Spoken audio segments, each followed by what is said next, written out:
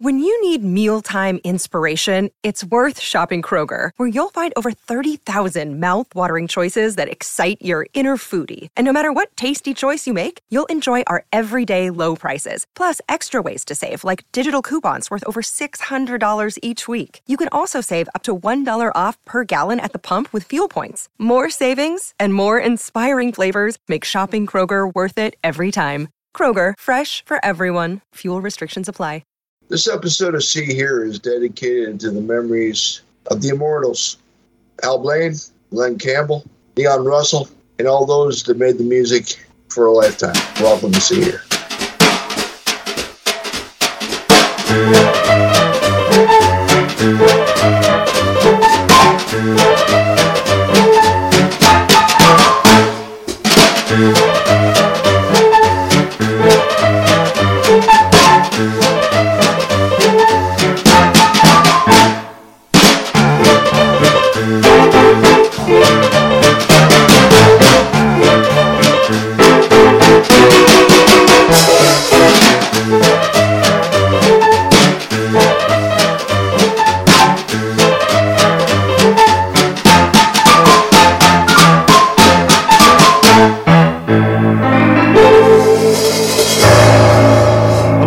Welcome to episode 110 of the See Here podcast. This show is proudly part of the Pantheon network of music discussion podcasts. My name is Morris Bushtinsky. I'm here in Melbourne.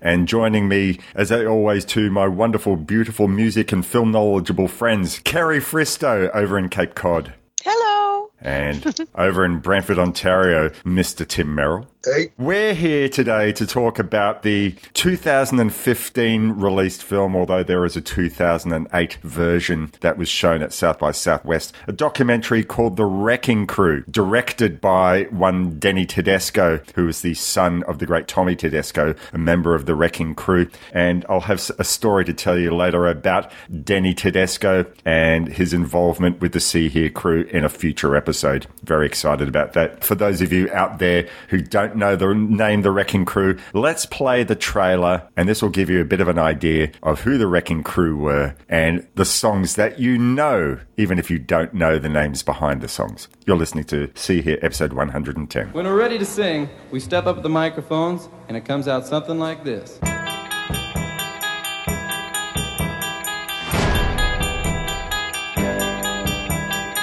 We came in the studios with Levi's and T-shirts, smoking cigarettes. The older guys were saying they're going to wreck the music business. In the hardcore producing area, everybody knew what went on there. I mean, everybody knew that the best musicians played in all the sessions, but we as the general public didn't know.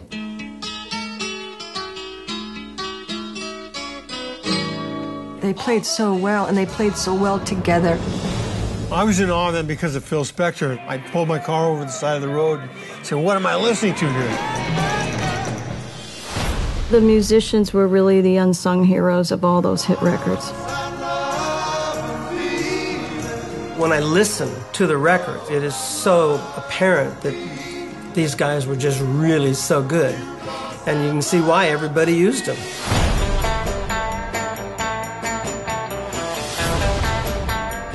The Wrecking Crew was the focal point of the music. They were the ones with all the spirit and all the know-how.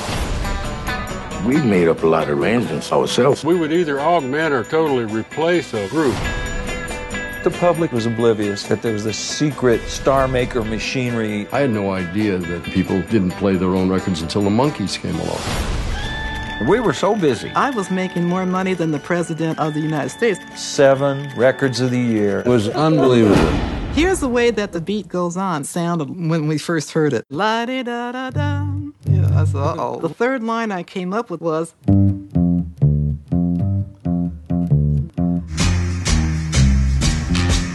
The beat goes on. They were the stone cold rock and roll professionals, and there may never be a group of that caliber again.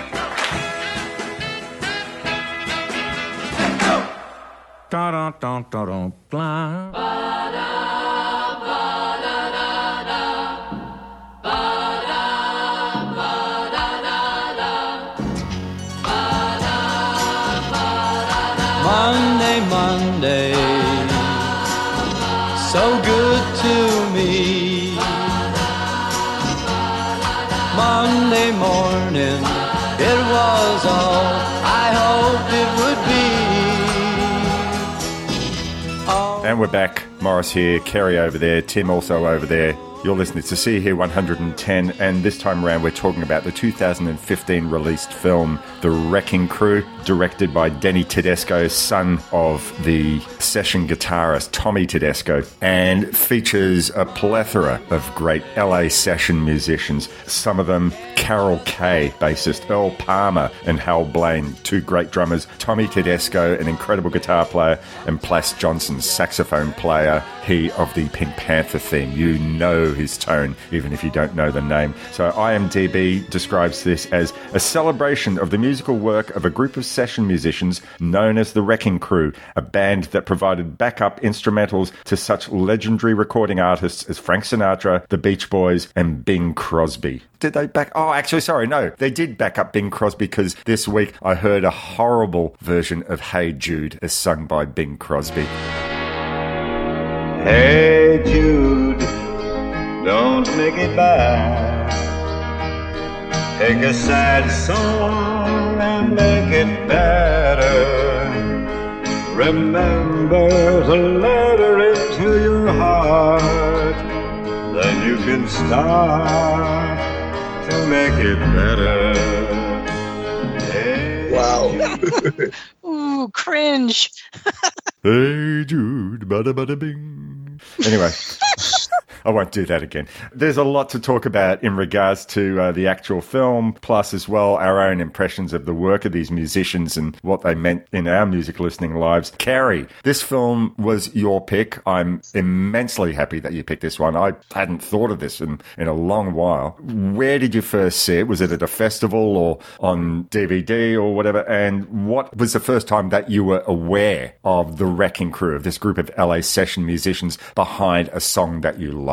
You know, I'm not sure when I first realized that the people that were the front people of a band were not the ones actually playing the music. Maybe it was the Monkees.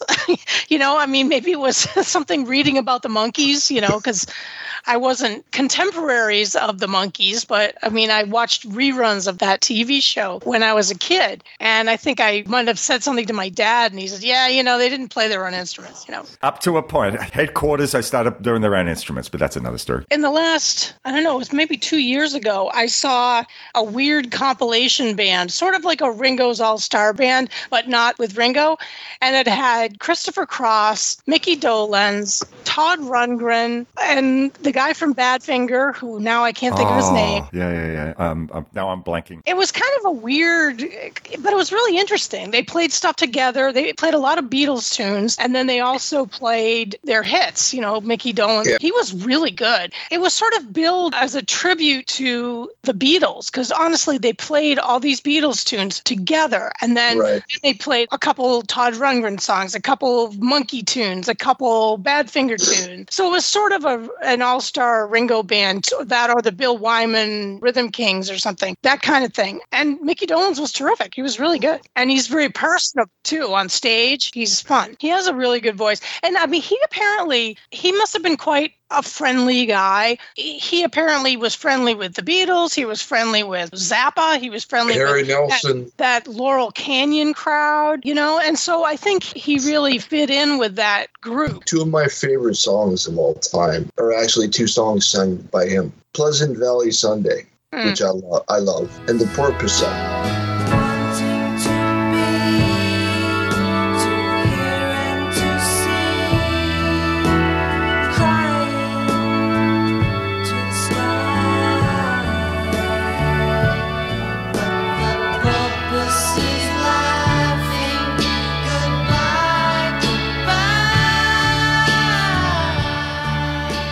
theme from Head, the beginning of the film. That song, I love that song. And I mean, he's just got the perfect voice for that. Played by the Wrecking Crew. And Pleasant Valley Sunday, that's a Carole King, Jerry Goffin tune, isn't it? Yes, it is. Yep. So that's sort of a Brill building, Wrecking Crew by proxy. I sort of knew that this existed, that there were sort of ghost musicians, as there are ghost writers. But honestly, I didn't see this movie until I decided that we should watch it for the show.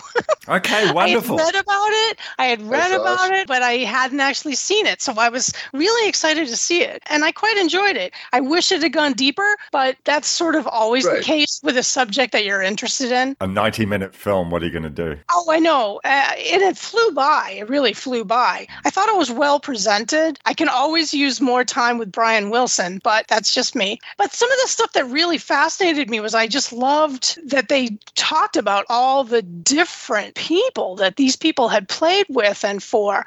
And the fact that they would go and they would play with Frank Sinatra in the morning and the Beach Boys in the afternoon, and then they would go and do 3 jingles for TV ads or something. Yeah. That was fascinating to me. You know what this was like to me? It was like Woody Allen Zelig. Zelig could just glom onto whatever situation he was in and just be perfect in it. It was just bizarre. Like you're saying, Carrie, you can go from this to that to the other thing, and you're just, it's like you've been doing it for your whole life. There actually is another Woody Allen connection to this film. I heard an interview with Denny Tedesco, and he said that in putting Carol Kay, Hal Blaine, Tommy Tedesco, and Plas Johnson in the one room around the table with a camera going around the table was his direct tribute to Broadway Danny Rose. He wanted it to look like that. Wow. I love that connection. Very deliberate. Too. It's not just us hypothesizing. He is actually on the record as having said that's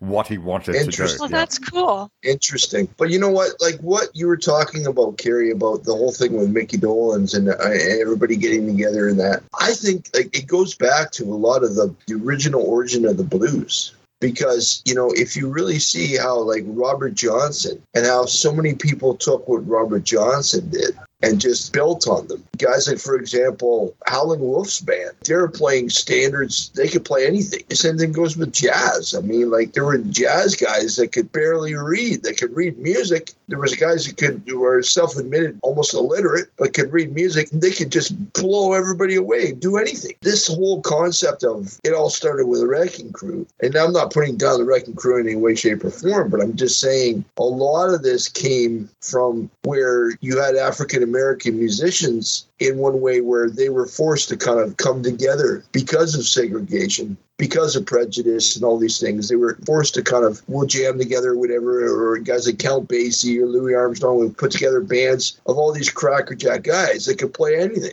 So, I mean, this whole thing has been going on for a long, long time. Oh, sure. I mean, I tend to think of it to some extent in economic terms. It's one of the things we talked about in the Free the Jazz and stuff like that, right? Where if these people wanted to play this atonal, very spontaneous kind of jazz music, there's going to be an audience for it, but it's kind of a niche audience. It's a little small, and it's not going to necessarily pay the bills. Same thing with musicians. I mean, you know, one of the guys, who was it? Earl Palmer, I think, had said, he goes, I was primarily a jazz guy, but I mean, that didn't pay the bills. So you had to adapt.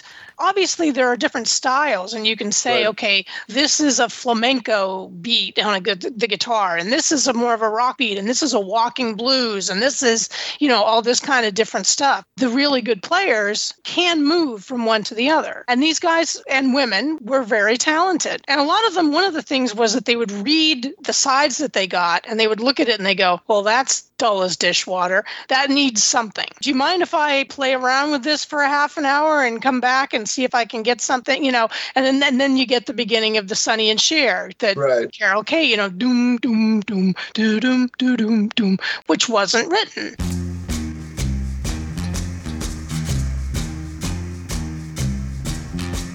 The beat goes on. The beat goes on.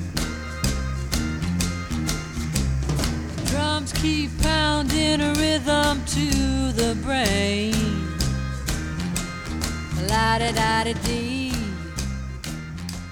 As much as I think the guy's personally cheesy, it's almost like Emeril Lagasse, like the chef, where he says, give it the bam. You know what I mean? It's like that's what they were doing. They were giving it the bam. It's really interesting to me what you were talking about, like you're talking about Earl Palmer. I forget who it was where you were saying people didn't want to play that rock and roll stuff. It was beneath them. It's kind of like earning wasn't beneath me. It's like what? Right. Eating is beneath you? Feeding your kids is beneath you? Sort of moving away from that thing for a second, but still staying on Earl Palmer. Before the Wrecking Crew, even if Earl Palmer had never gone west to California, he was already a session musician royalty, because maybe a few songs that you might have heard of, Long Tall Sally and Tutti Frutti by Little Richard. Gonna tell Aunt Mary about Uncle John. He claimed me as a music buddy and a lot of fun. Oh, baby. Yeah, baby. Woo, baby. Having me some fun tonight.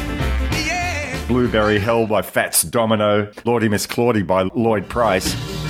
Oh, now, Lordy, Lordy, Lordy, Miss Claudie. Girl, you sure look good to me. Well, please don't excite me, baby. No, it can't be me. That's all Earl Palmer. He was like New Orleans session drummer extraordinaire, stuff that we all love and all know. But of course, going out to California, out to LA, that only increased his workload a hell of a lot more. Now, you're right. There were musicians who had thought that this was somewhat beneath them. And I think there's even at one point in the film where Glenn Campbell, who raises that point, maybe it was Joe Osborne, I don't remember, had gone and said, yeah, we had certain ideas about this. It was too simplistic. But then he turns around and says, they got to the point where we could play this shit better than even they could. The whole making a living thing, too. The actress Hattie McDaniel, who was famously in Gone with the Wind, and she won an Oscar. And one of the things is a lot of other Black people in general were upset with her because she played maids all the time in shows, and they said that they didn't think that it was a good idea for her to play these parts, that it misrepresented Black culture. And she said, hey, man, I'd rather play a maid than be one. Right. I'm living in a mansion in Brentwood. Right. You actually made me think of something, too, now that I watched an interview with Leon Russell. And Leon's one of my, I love Leon to the ends of the earth, man, rest his soul. But I watched an interview with him where he did an album at the end of his time with Elton John. I knew from the first night I met you, something just wasn't quite right. Looked like an innocent stranger, but something was just out of sight.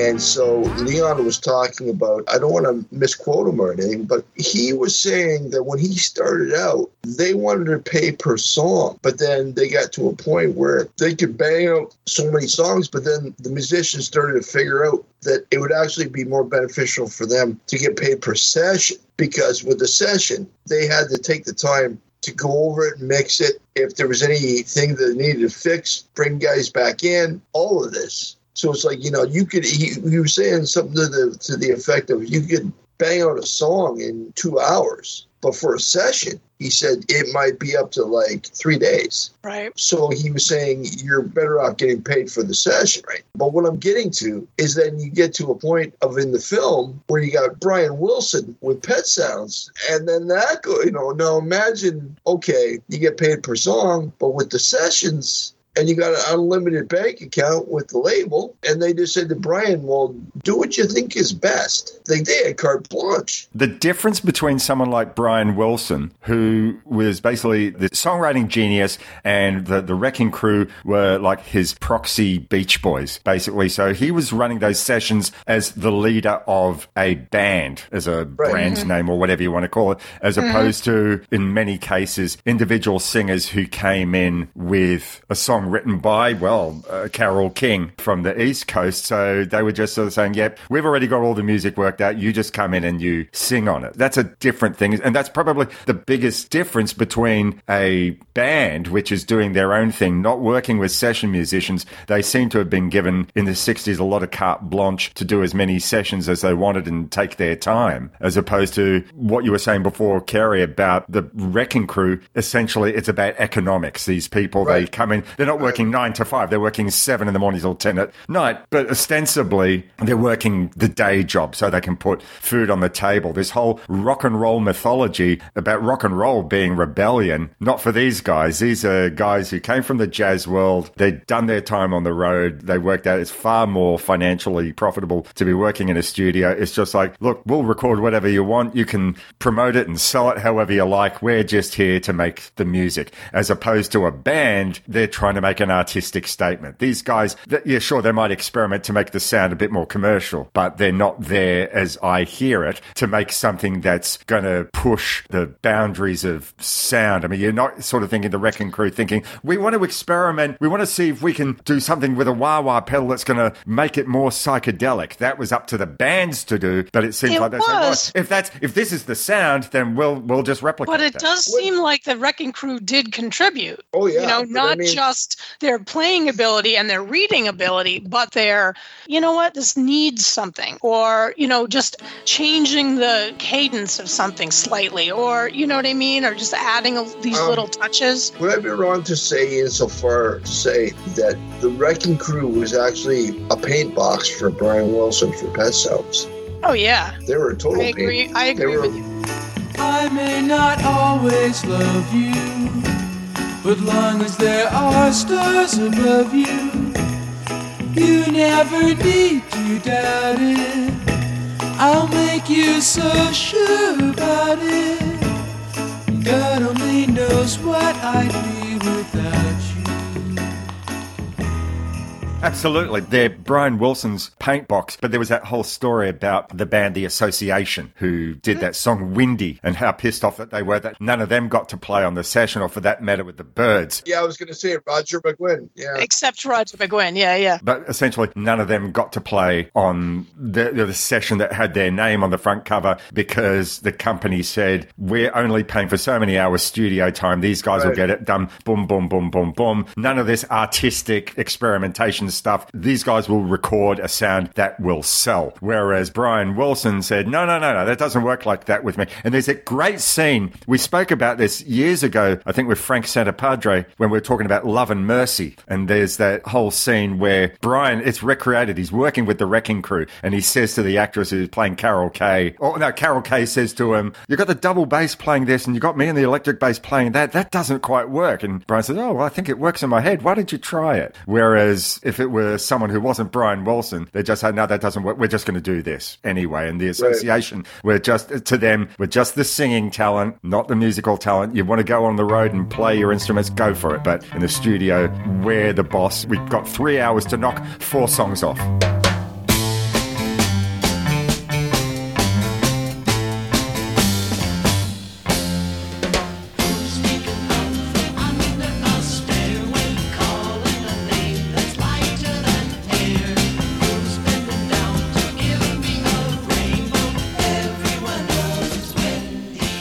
The association, it's like none of us now are playing this song here now, all us all are just broke. That made me laugh, man. And when they brought up the Milli Vanilli thing, that really made me laugh too. Yeah, when they kept saying that, yeah, that was funny. What's that band? Milli whatever. Yeah. Now, there's 2 questions that I have to come out of this film, and the first one is this. There were certain individuals that were part of the Wrecking Crew that came into their own recognition and fame. For example, 3 that I'm going to say off the top of my head: Glenn Campbell, Leon Russell, and Hal Blaine. What was it that about those 3 or certain individuals that propelled them or pushed them compared to the rest of the Wrecking Crew? Well, Glenn Campbell could also sing, which is a big deal. And he also, he's a nice looking man. He was smart. He was quick, apparently very quick, because apparently he didn't read music. So he was able to just figure it out and be a really good player, which is very interesting. I always like to hear those stories. And, you know, he had that star quality, I guess, that he could do. And Leon Russell just had such a different sound when he started making his own music. The thing is that you can be a fantastic player of a particular instrument, or maybe many instruments, but if you don't have that thing, or you don't catch lightning in a bottle, you know what I mean? You come come up some concept that nobody ever thought of before, or some sound that really just hits it, you're not going to do anything. And maybe these people were very good musicians, but perhaps they weren't writers. Or you get opportunities. Like, for example, I'm thinking about Leon with Joe Cocker. Right. Well, that's where I first heard about Leon Russell, was on that Mad Dogs and Englishmen album. Absolutely. That's what I'm saying, man. You know, you get a platform, you get an opportunity. The one thing I like is when Jimmy Webb's in the documentary, when he's talking about what he contributed and the whole scene at the time, because Jimmy Webb wrote songs for Glenn Campbell. I mean, obviously, I don't know, opportunity knocks once, you know, and for some. I also get the impression, though, that a lot of these musicians didn't want that life because they knew, I go into the session today, I'm going to record something, I'll be at home in my own bed tonight, and I'll come back tomorrow.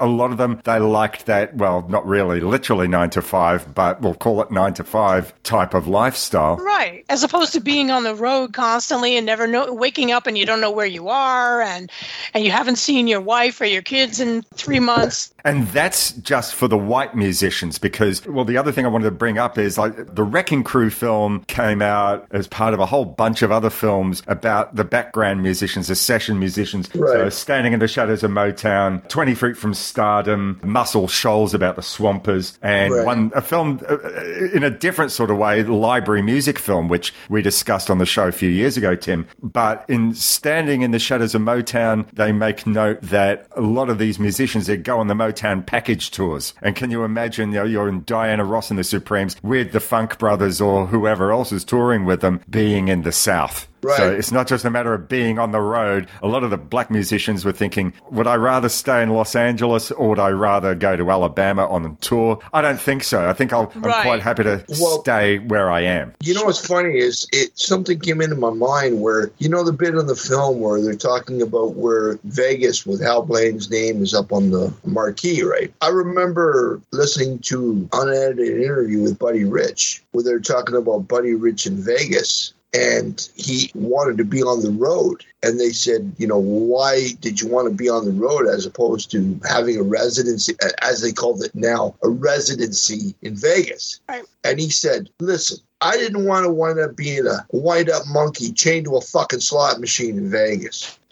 And I mean, I understand like what he was saying. Like Buddy Rich was a guy who wanted to have every night go town to town to town and have something random and have random people. But when you're in the same locale, in the same room, with the same sound guy and the same cigarette girl and the same everything, and all of a sudden everybody's just like, you're on, dance, monkey, dance. No, I get that. So I understand what you're saying, Morris, about a lot of the guys not wanting to have the recognition and kind of sitting in the shadows saying, look, I can make bank and I can still go out and buy my groceries without everybody, you know, clamoring all over me. I'll pose this question to you because, like, certainly thinking about all these other session musicians, I mean, the Wrecking Crew are the LA royalty, but you had Muscle Shoals in Alabama, the Muscle Shoals Rhythm Section, the Funk Brothers up in Detroit. There are other bands that we've yet to see films of, although maybe we will, I don't know. There's the Nashville A-Team, a duo that I know you'd be a huge fan of, Tim, in Sly and Robbie. I was never sure whether the Scatterlights worked as a session group in Jamaica, and one of my favorites, Booker T and the MGs.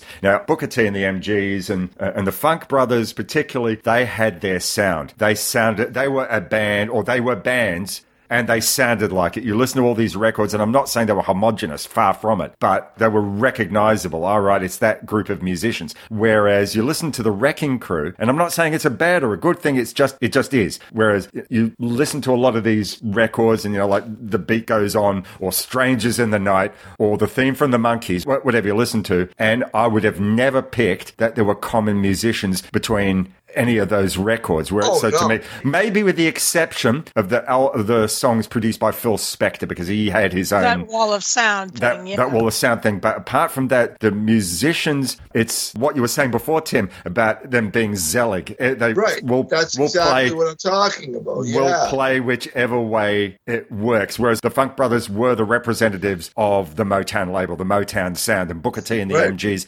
were, along with the Bar-Kays, were the Stax sound, if you will.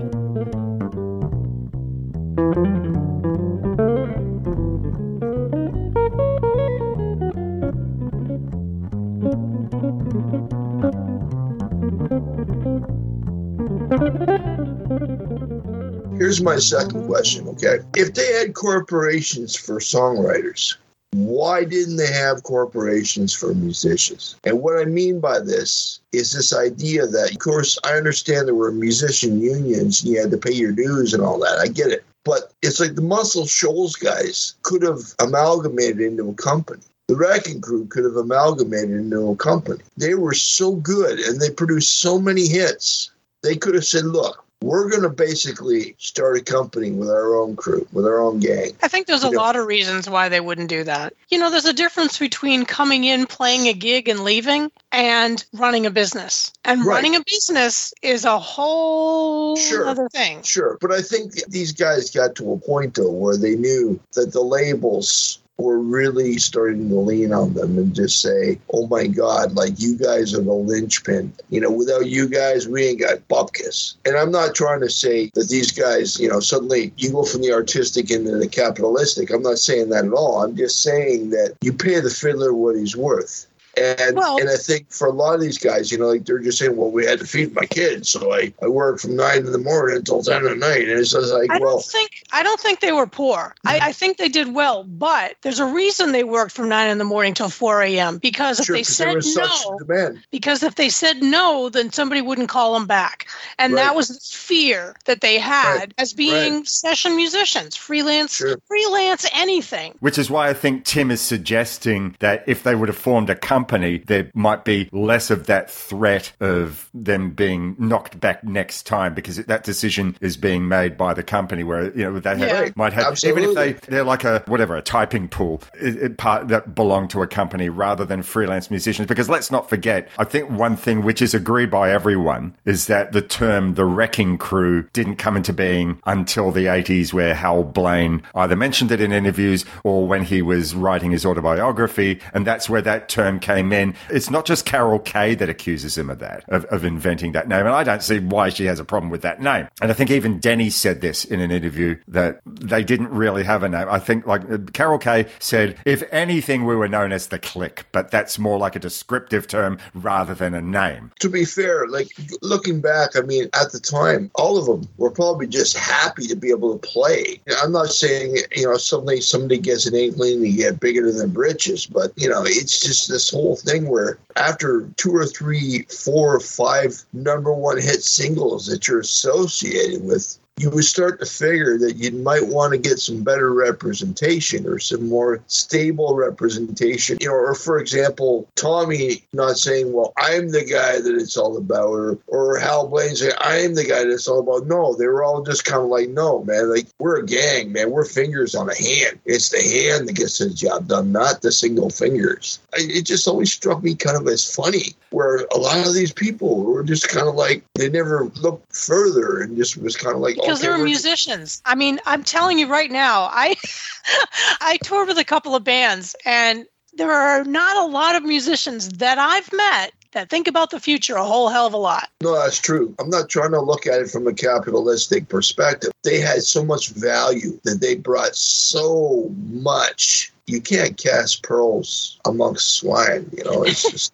Well, I mean, so here's my thing about that. 100% understand what you're saying. And also, I will also say that I have nothing against capitalism. I really don't. I think it's not such a terrible crime. Because, you know, you have to pay the bills. You've got to pay for your kids. You have kids. Keep the lights on, yeah. Sorry, I have Billy Bragg on the phone. Sorry, he wanted to speak to you, Karen. So the thing is that the kind of business that they're in, it's weird. It's the same thing with, you know, with acting, with art, with writing, things like that, where the people who are paying the bills, okay, if it's, say it's a record company and they're the ones that are saying, hey, sure, we hire these guys. They're good. You can hire them to be the studio musicians. But if they start acting up and saying, hey, man, we should be getting paid more, then you end up on some kind of blacklist. It just gets harder to find a gig unless you're someone like Brian Wilson who says, I insist on working with this person, this person, and this person. Right. There are other people who don't have that kind of clout and then who don't have that kind of insight either. So they don't necessarily know the difference between a Carol Kay and Joe bass player. People who are studio runners, who are the The high muckety mucks, they might like music. They might not.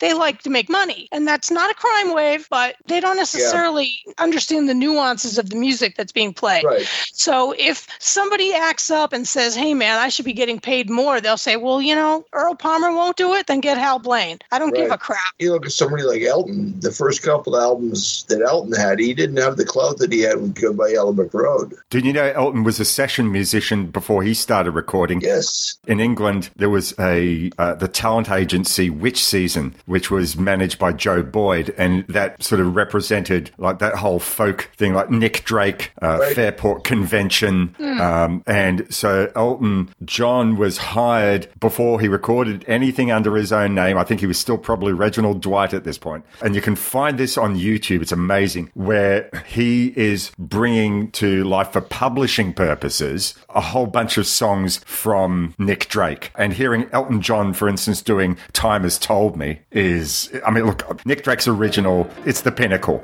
But Elton John recording this for publisher demos, it works. I never would have thought, but he does a beautiful job. Time has told me you're rare, rare, rare fine. Trouble cure for a troubled mind. But yeah, he was a session musician, so he fully understood. And you were talking before about you listening to that album of Leon Russell and Elton John. It's Elton, another session musician who the two of them had found their niche. But he might have decided that, you know, I'm just quite happy to get publishing royalties for songwriting for other people or whatever. But the 10-foot boots for Tommy were calling him, I guess. Here's an interesting thing, too, that I find is with the session guys, with anybody who was a session musician, they never had a problem with sleeping in the same bed with other people.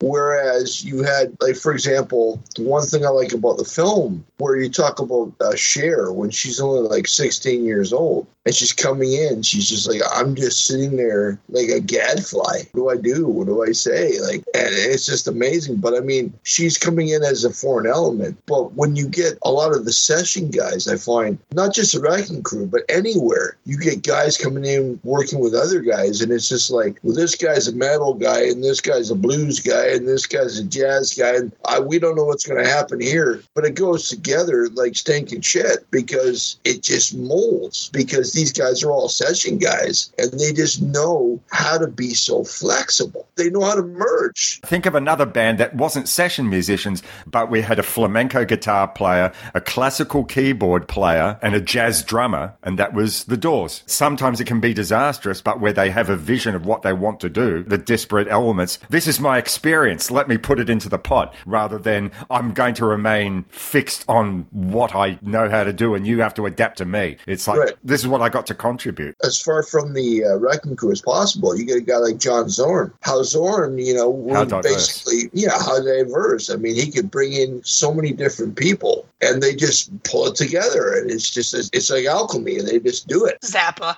Oh, duh. You said the Z word. Exactly. You know, that's just it. No, Zappa was exactly it. You know, overnight sensations. I mean, like, you know, Beefheart, all of it. Bringing people together, and you're just like, well, I wonder if I mixed chocolate and peanut butter, what would happen? You know, it's like, boom, you know, there you go. Yeah. I guess I would say this is a third question about this documentary. They get into the whole thing about television, the advent of television, you know, with the Batman theme, Bonanza, all of this. I wonder why the Wrecking Crew didn't score more like films.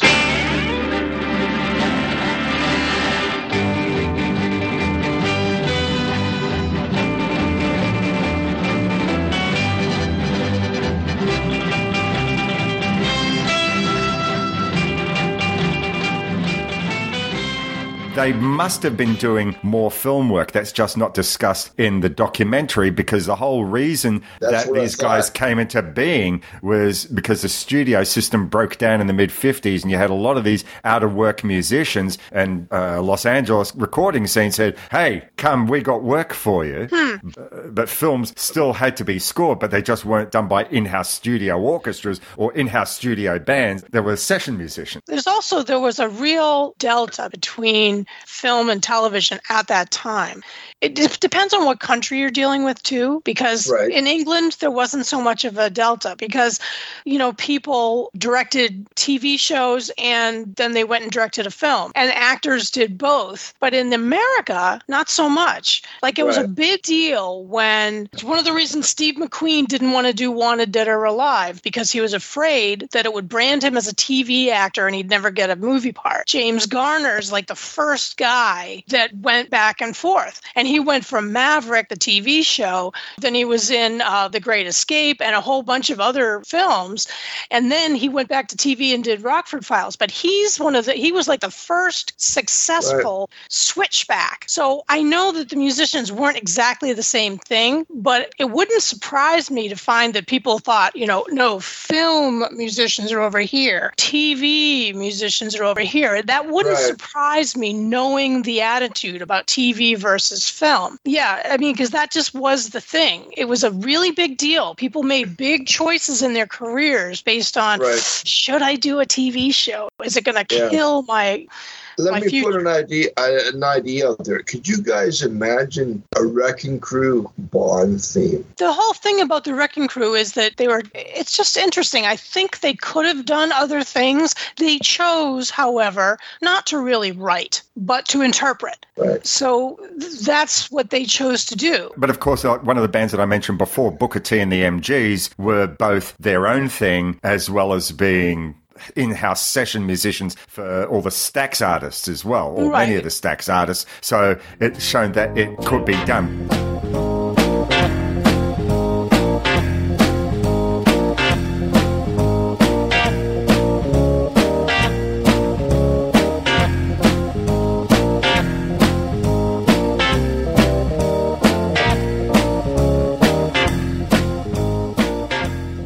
There was an interesting aspect of the film too, where they're talking about the Wrecking Crew as being kind of interpreters, where there was a lot of people that couldn't read music. They're like, "What do you make of this?" And they basically, they knew that they had to rely on the Wrecking Crew to read the music and to kind of, lay it out for them in sound, because these guys didn't have the chops or the wherewithal to read the notes or any of it. And I just thought that was really interesting, going into what you were saying, Carrie, about, people just being able to pick things up. But the guys with the money and a lot of the guys that were sitting in the back, the chin scratchers, they couldn't read the notes. They couldn't read the music. They were just kind of like, well, what can you guys do with it? What was the one song that they thought was really going to take off and it didn't? The Tina Turner song? Yeah, River Deep Mountain High. Mountain High, yeah.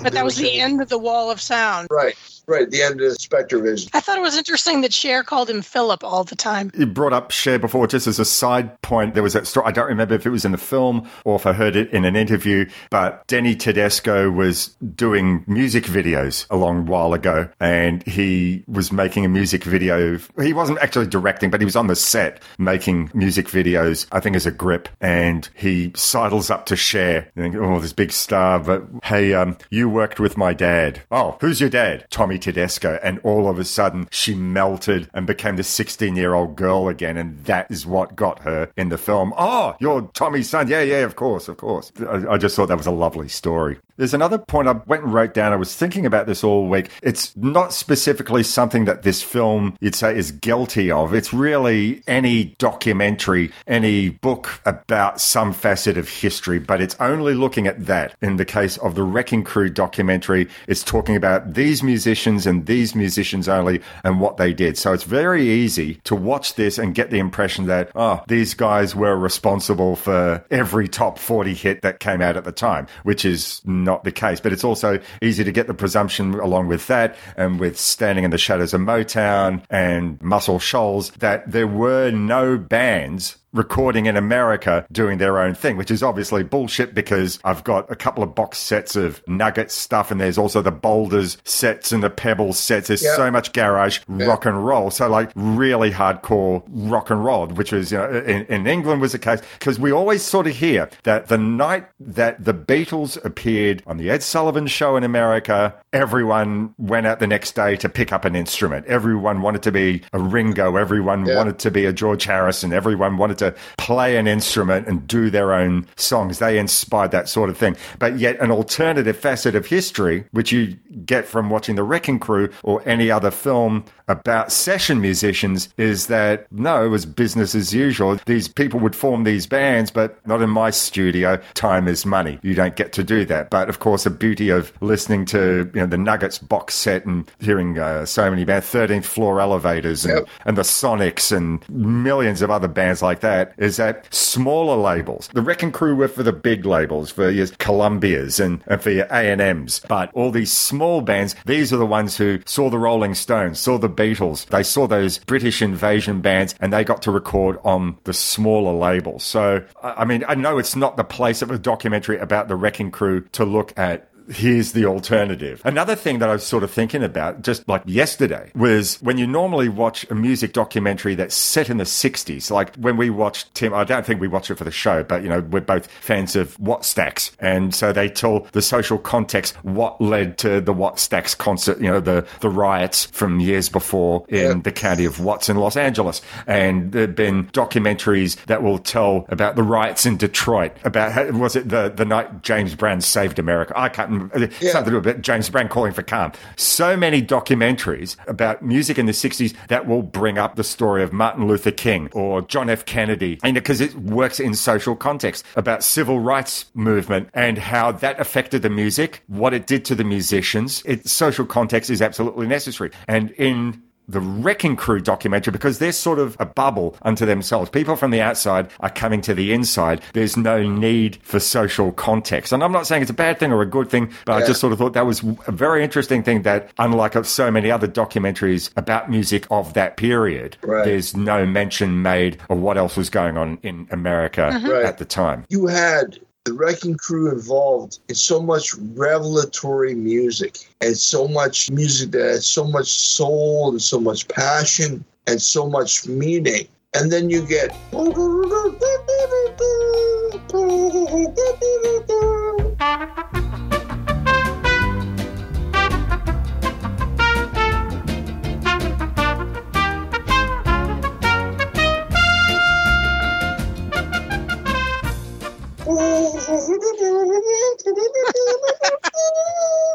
You're not knocking Spanish Flea, are you? No, I mean, hey, man, Herb Alpert was a guy who tried to be the epitome of cool, even into his older age when he shouldn't have been the epitome of cool, right? I mean, like, he pushed it into the 80s and beyond. But it just makes me laugh. You want the deep, dumb funk? We'll give you the deep, dumb funk. You want the psychedelic? We'll give you the psychedelic. You want the sterile white ass? We'll give you the sterile white ass, And that's little Spanish Flea. I mean, like, it's just... That was something that I was thinking about, once again, with the diversity, because they speak a lot in the film about how these musicians came in and they said, we love the rock and roll. Okay, anyone got the charts for that Frank Sinatra session? Anyone got the charts for that Herb Alpert, This Guy's in Love? Anyone got those charts for the jingles that we're going to be recording this evening? And they could probably go a whole day without doing anything remotely rock and roll. And yet I made a note here of about 5 or 6 key musicians and the songs that they appeared on. So I'll just read one song. I've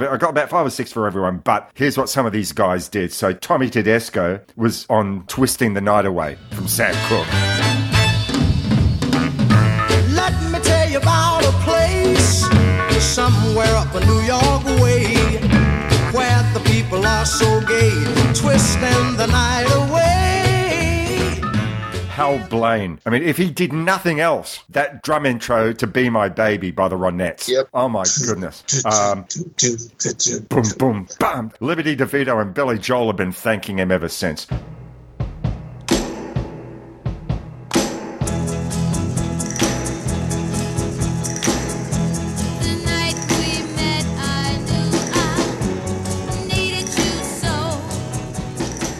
Carol Kay was on Time Is On My Side. Irma Thomas, a soul classic.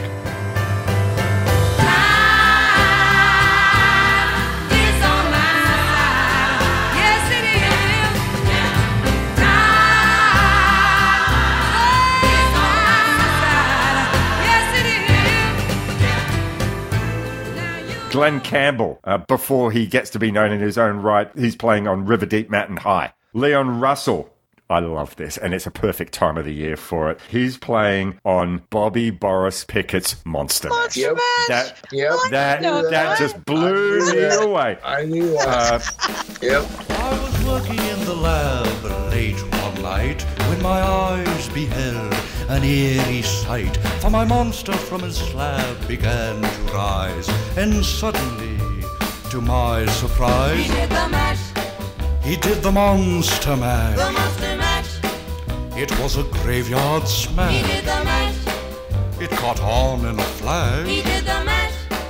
He did the Monster Mash. Plaz Johnson plays on another Wrecking Crew member who made it in his own right. Plaz Johnson plays on Dr. John's I Walk on Gilded Splinters.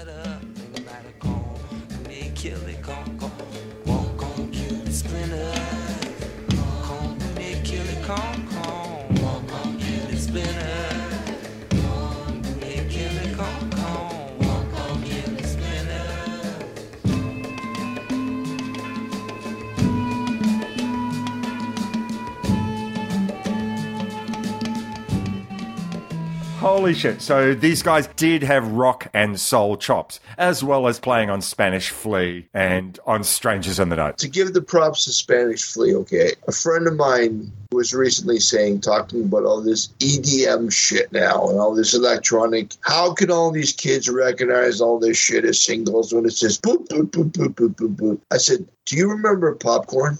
Oh my God! Of course, I said, do you remember Little Spanish Flea? Do, do, do, do, do, do, do. You know, I mean, do you remember what was it? You remember Miko? I do, yes. Star Wars, the Star Wars. Oh thing. Yeah. But when his Star Wars went number one, people don't get this. You know, and I'm not trying to say that nothing is new. It's just that you only live within the framework of your own history, like of your own lifetime, or even shorter than that now, thanks to TikTok. But, you know, but to go back and look, it's just like there's people that just laid the ground down for so much. And now it's just like in a different way. And it's apples and oranges, okay, to me. But you look at somebody like Daft Punk, or you look at other, you know, current artists that are trying to diversify and go into different ways. The Wrecking Crew kind of set this platform. Some of the guys that planted the roots for a lot of future artists to have the initiative to say, you know, well, let's pull all these people in together and see and create a gumbo, create a stew. And if it works, we can stay together and try to see if we can go in another direction, take our tentacles and kind of diversify. But I think that the Wrecking Crew, you know, in what they did, what they established, I don't think that they were looking at setting an inspiration, you know, or trying to kind of promote creativity in future generations. I think these people were just trying to do the best they could do, play what they could play, love the music they were making, and keep the lights on and feed their kids. Mm-hmm. Right. Mm-hmm. But I think that in effect, they set a huge goalpost for future generations to kind of say, well, let's pull people all in together and see what happens. And for most of their time together, their names weren't on the album covers. No. No one knew, no one cared.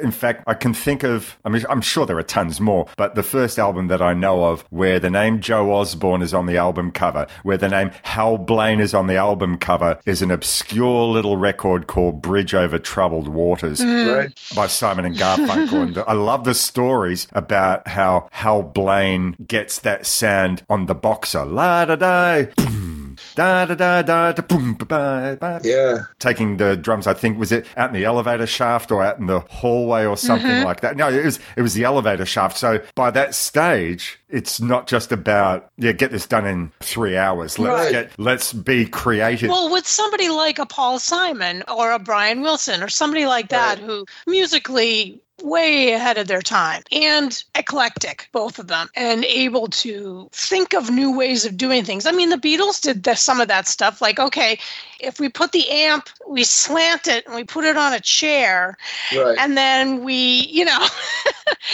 and he just uses pencils on a little that'll sound like, people have done that. Everyone wants to diversify because nobody wants to be thought of as a one-trick pony. Another Paul Simon reference, but that's a future See Here movie. What you were saying, Morris, about the names not being on the albums and things. I'm not trying to sound crass, but it's kind of almost like having sex for the first time. You know what you experienced. You know what you felt. You don't need to go around and tell everybody what you did. Because I don't think it's exactly the same, but that's okay. But I'm just saying, you don't need to. Hey, that was me, right? It's just kind of. Oh my God! When you have to tell the person, And this is the funny thing, I think with a lot of musicians, right? Everybody wants to get paid, obviously, right? Everybody wants to be able to continue to live the life they live and doing what they do. After a while, a lot of musicians are like, I know what I did. Who gives a shit if anybody else knows what I did? They don't care. The music speaks for itself. I think that's the whole thing today in the age of social media is that, and I don't mean to sound like the old guy on the porch, but there's a lot of mediocrity out there. But there's so much people saying, I did that. Look, I don't know if you're aware of this, but musicians have always had an ego, and these guys just managed to hide it. Are you telling me water is wet? They didn't hide it because water is wet? Because everybody in LA, all the music people in LA knew these people. So these people were known. Whether or not John Q. Public in Erie, Pennsylvania knew who they were, they could give a crap.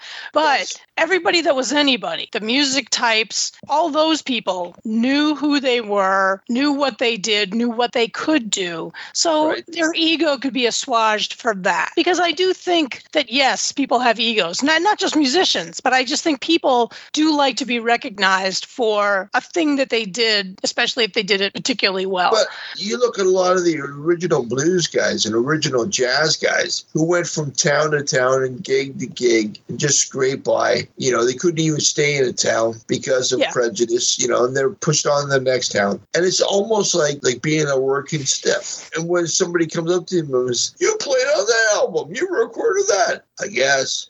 Or else people were just like, it don't mean nothing, man. It's just what I do. There's a current guy I've always loved to death, Mike Watt, bass player extraordinaire. I actually talked to Mike, and he says, I don't call it my bass, I call it my broom. He says, I get up on stage and I sweep. And it's not like saying they're saying it's a job, that they don't have any heart in it, or they don't have any, they don't have any weight in it. They do. But it gets to a point for some people where it's just next. You just go on. There was someone who I've known all my life who worked as a professional pianist, and he played umpteen nights a week, but he never came home and listened to music. Music was just a tool to do his job. Right. So it's like us as music fans, we like to think, they live and breathe music, but the reality of it is that for these people who have their ego is not, I want to sell myself to the public. It's, I want to make sure that I do a good job and you'll hire me for your next gig. But the ego's in a different part of the brain.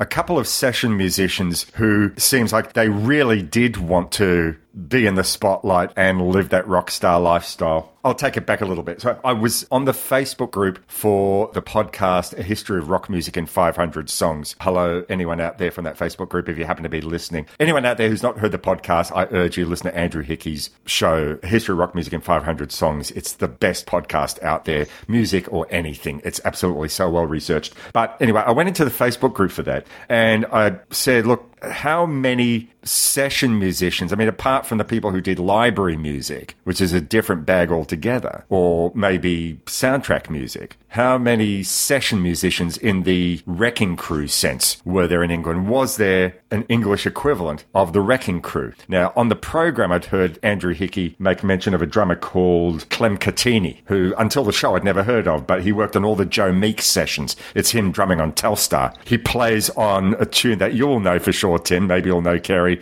Ernie, and he drove the fastest milk cart in the West for the Benny Hill show. Oh, yeah. But one song it's a pantheon in rock and roll, Johnny Kidd and the Pirates. It's him drumming on Shaking All Over. Right.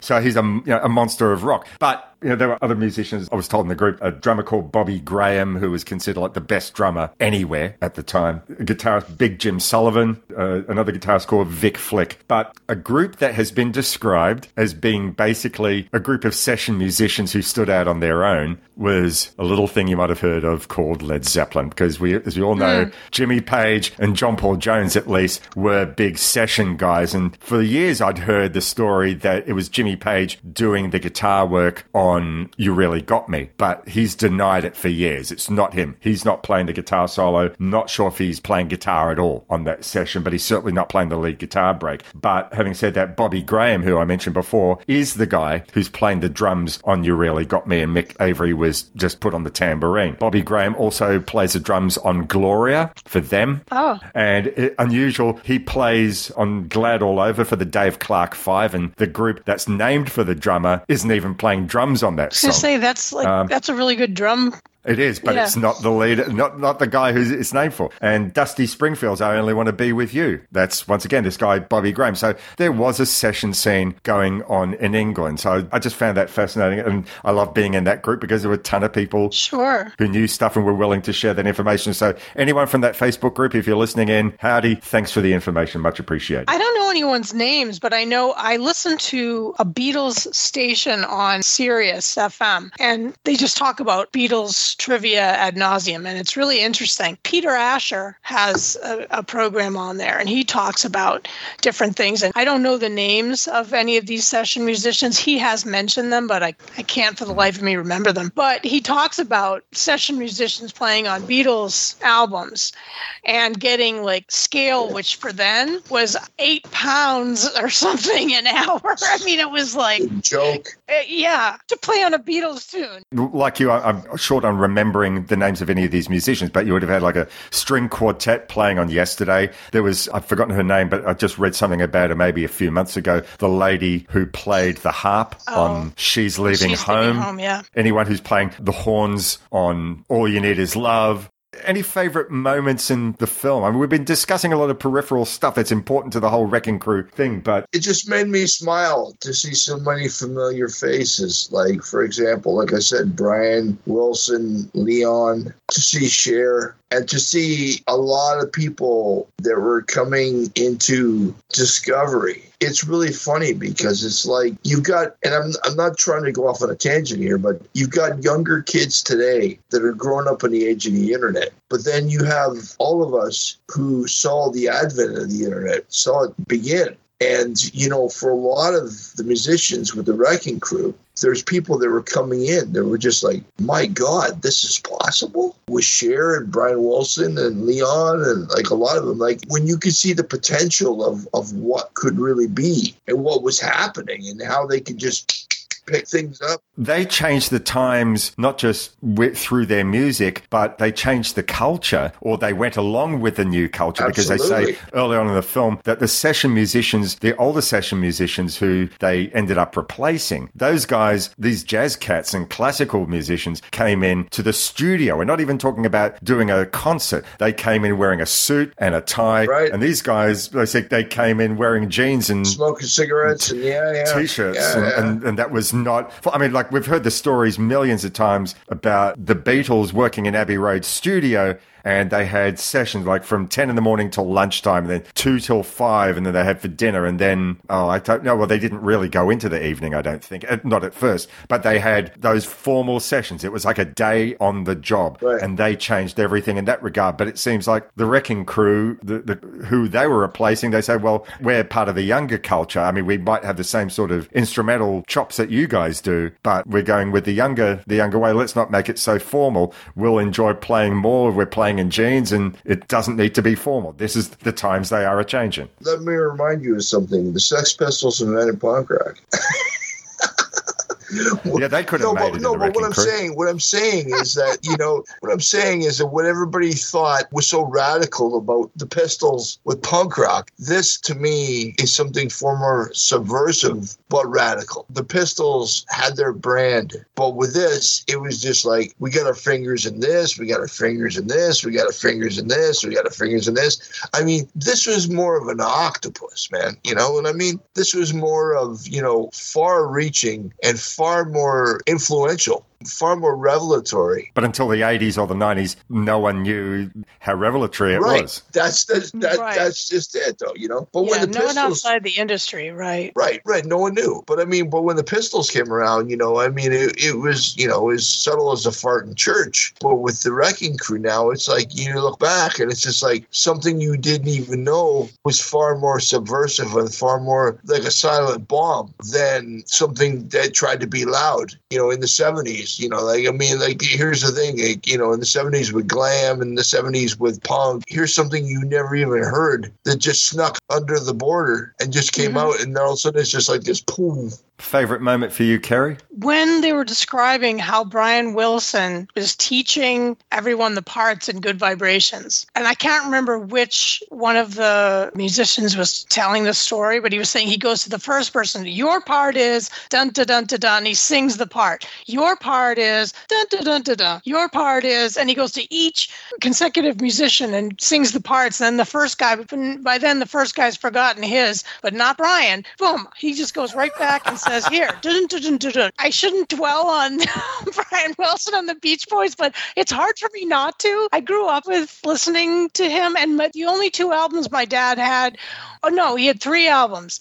He had Pet Sounds, Holland, and Surf's Up. So those were 3 brilliant albums. He didn't have the surfing in the beat. I can't remember if it's the film that made this known or I read it somewhere, but the Wrecking Crew really only tended to take over the musicianship of the Beach Boys from their album Today, which was maybe a couple of albums before Pet Sounds. Yeah. And the rest of them, they did play their own instrumentation and they for were the first fine. 5 or 6 and albums. they were fine in concert. They played the music, the music in concert. Right. And they would have been okay in the studio too, but they wouldn't have been as precise as quickly. It's maybe not even about precision here. It's just about some level of creativity, thinking, well, you've got the chops to fulfill this vision. I've got this sound in my head, and Al Jardine, Dennis, Carl, you can't do this specific vision. They talked about the association and they said they could have done it, but it would have taken them 9 hours and it took us 10 minutes and we were done with the song. It's the same kind of thing. I mean, obviously nothing took 10 minutes on Pet Sounds, but I mean...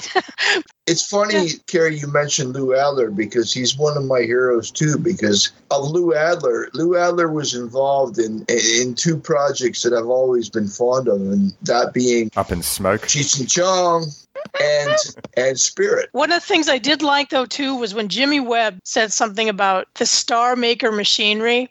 And I kept thinking, because that's a lyric in a Joni Mitchell song, Free Man in Paris, which is about David Geffen, I believe. Right. And so I just saw my musical, all these connections. Hi-ya-ya. It was so great. Yeah. He's actually playing here in the next month or two, I Jimmy think. Webb? Wow. Yeah. I am a lineman for the county, and I drive the main road, searching in the sun for another overload. I hear you singing in the wire. Wichita lineman. I just love it. But also the Fifth Dimension tunes, all the Fifth Dimension. Oh, yeah. Of course, I could listen to Marilyn McCoo sing all week. That's she's another just, one, too. her voice. Would you like to ride in my beautiful balloon? Would you like to ride in my beautiful balloon? We could float among the stars together, you and I. For we can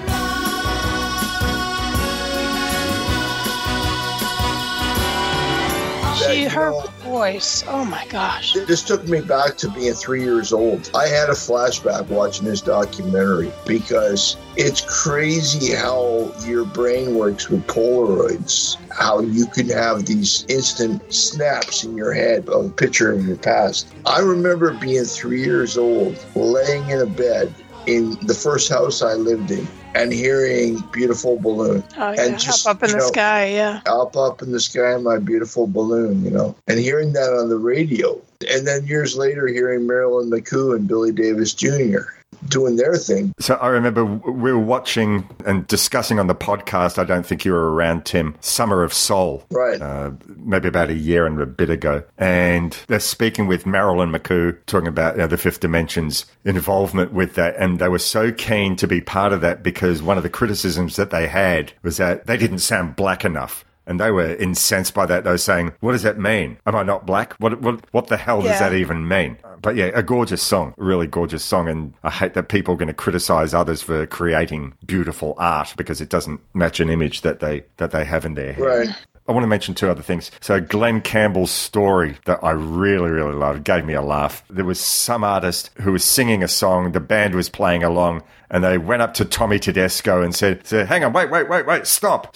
You're playing all that wrong. What the hell's going on here? And then he goes and has a look at Tommy Tedesco's sheet music, and he's playing it upside down. His sight reading was so good that he's reading it upside down and playing it as it looks like that.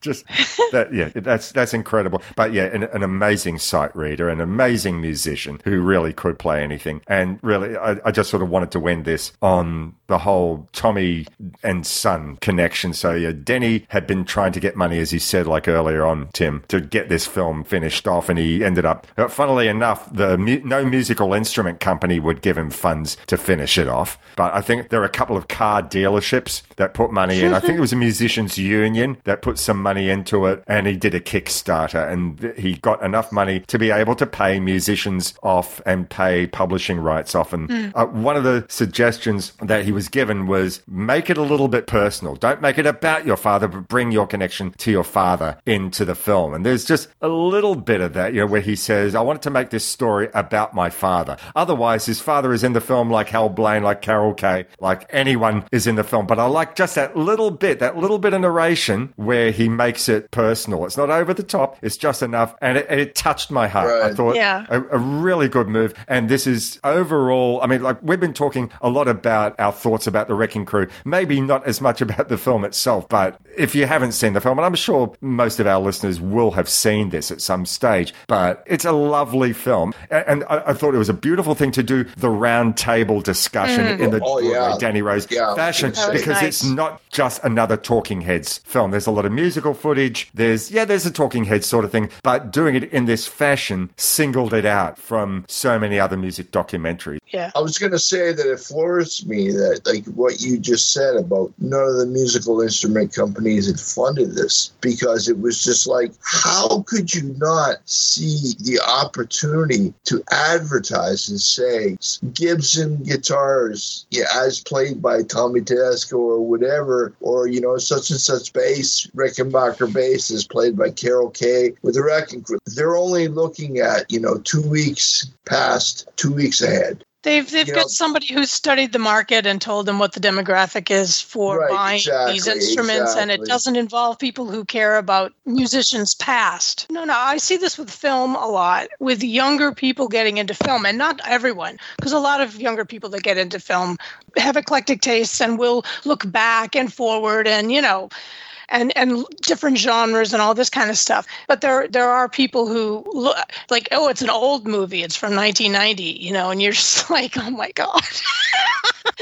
I mean, it's true. I have these conversations all the time where people are like, they won't watch black and white films. They won't watch films not in English. What? Oh, yeah, that's true. No subtitles. No, I don't want to read a movie. Oh my God. Right. We're gonna get within the next 3 years where I don't watch films. I don't know about that. I don't think so. Although, and I'm hoping that somebody like Scorsese, who is such a film preservationist, passes that down to somebody because he's older. It'd be nice for someone to carry on that wonderful tradition. But I liked this movie, and I thought it was directed nicely, and I thought it was really cool when they said all the stuff that Tedesco had done, like Bonanza and MASH and Green Acres and Batman and stuff. I was like, oh my gosh, that's why. No, I think because it hadn't occurred to me. I was thinking about hit songs. I wasn't thinking about advertising jingles,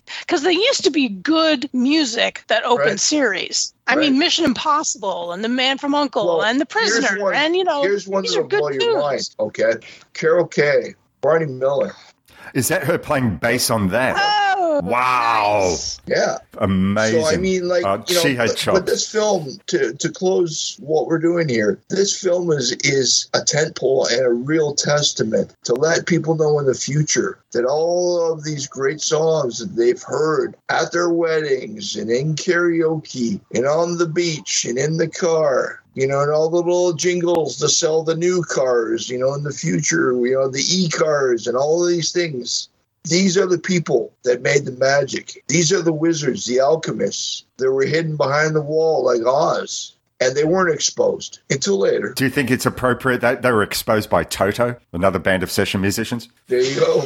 But the point of what I'm saying is they needed their day in the sun. And Denny Tedesco has done that with this film. He's given them their acknowledgement and their recognition. And unfortunately, for many of them that have sadly passed, they're not getting the residuals. And hopefully their families are getting the residuals. But I just want to say that I think this was great, man, because even my wife, who's not really a music person per se, she likes what she likes. She was really starting to watch it and get enthralled and says, oh my, they did that and that. How could the same people, she just kind of, couldn't believe there was such a musical think tank. And I said, oh, yeah, absolutely. The postscript to this conversation, I saw on Facebook this week a trailer for a new documentary, once again about session musicians. And the film is called The Immediate Family, about LA session musicians. And who's directing it is one Denny Tedesco. So I sent a note to the good folk at Pantheon and said, hey, does anyone know how to get in contact with Denny Tedesco so we can speak about this Immediate Family film? I woke up the next morning. I had an email in my inbox from Denny Tedesco saying, hey, I hear you're talking about my film, The Wrecking Crew, and you want to talk to me about Immediate Family. So early in the new year, early in 2024, we're going to have Denny Tedesco himself come on the show, and no doubt we'll be talking as well about The Wrecking Crew, but the focus will be about his new film, Immediate Family, which were another group of LA session musicians, Danny Korchmar, Russ Kunkel, Leland Sklar, once again, people who, if you've read the liner notes on their albums, you know who these people are. Right. Leland Sklar played with James Taylor, and he also played with Michael McDonald, Phil Collins, and a lot of people, yeah. So we'll be speaking with him about that, and he's doing the Lord's work in making these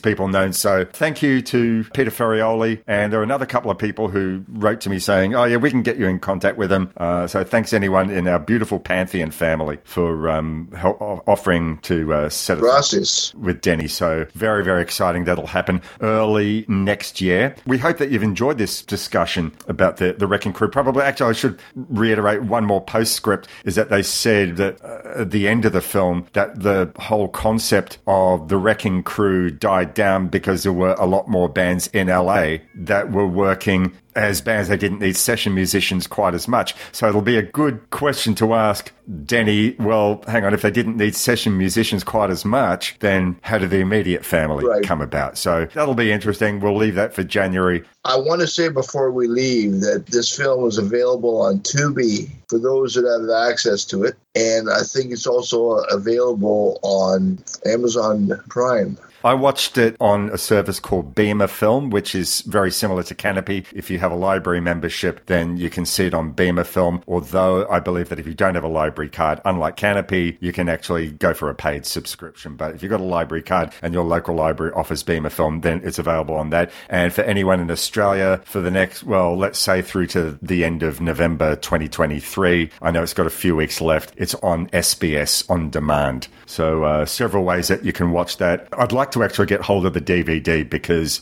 apparently there's like a whole extra DVD of interviews that never made it into the original 90-minute film. So that will certainly be worth watching. So I think I'll be searching out a DVD copy of that. I also want to give a special shout out to the host of the All-Time Top 10 podcast, Mr. Ben Eisen. I know that in a few weeks, well, from the time of this recording, he'll be releasing an episode of All-Time Top 10 that focuses on session musicians. So the timing is pretty close together. So I thought it'd be appropriate to say, hey, if you're a subscriber to All Time Top 10, you got this to look forward to. If you're not a subscriber to All Time Top 10, then I recommend that you do. Show's a lot of fun.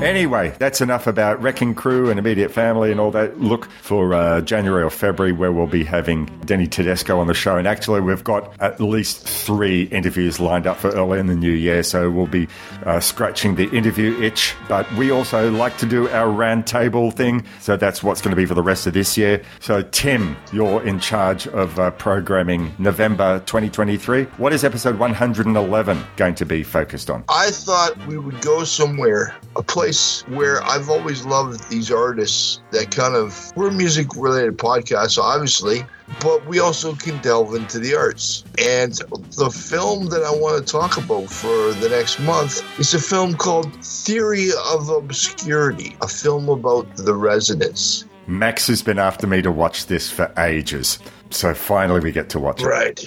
That's on that is on Canopy. I don't know what kind of background you guys have with The Residents. I think this is going to be a very interesting discussion. Looking forward to it. I'm embarrassed to say that I know that lots of people have been saying, "Hey, watch this film. Listen to you went to The Resident," and I know the big eyeball. That's all I know. Right. So I'm Kerry as well. I'm immensely looking forward to watching that and having the discussion next month. I have something in mind for December, but I've forgotten what it was. I've got a month to remember. Yeah, look, it's what happens when you... I was going to say when you get to this age, but you guys are both my age and you probably have a better memory than I do. Anyway, so look, this has been absolutely wonderful. I've really, really enjoyed this episode, really enjoyed this conversation. If you want to get in contact with us, email us at seeherepodcast@gmail.com. We have a Facebook group where we discuss music-related films. That's facebook.com/groups/seeherepodcast. We're always up for suggestions. Join the group, start a music, film-related conversation. If you want to start a regular film or just ordinary music conversation, we're happy for that to take place. Sure. But the focus of that group is music films. It's a place for that. Any input is embraced. It certainly is. So until next month, look after each other. The world is turning into a scary... it's not turning. The world is a scary place, as you all know, just listening to the news headlines. So please look after your loved ones. Be nice to each other. And until next month, all the best. Cheers. Cheers. Bye-bye. Hey, Mr. Tambourine Man, play a song for me. I'm not sleepy yet. There ain't no place I'm going to. Hey, Mr. Tambourine Man, play a song for me. In the jingle jangle morning, I'll come far.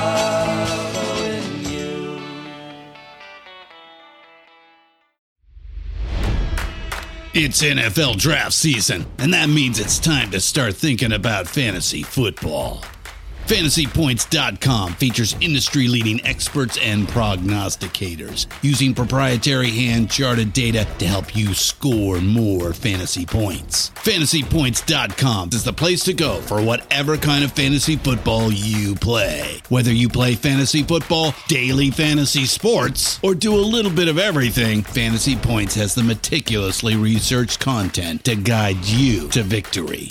And why wait for the fall? Fantasy Points also covers the new spring football league, the UFL. Join the guru, John Hansen, Scott Barrett, Joe Dolan, and other massive names in the fantasy football universe with an exclusive offer. Use code Pantheon for 15% off any Fantasy Points package, including the all-in package, with access to every article, tool, and data nugget that Fantasy Points has to offer. That's FantasyPoints.com and code Pantheon for 15% off at Fantasy Points. FantasyPoints.com, code Pantheon. Score more fantasy points.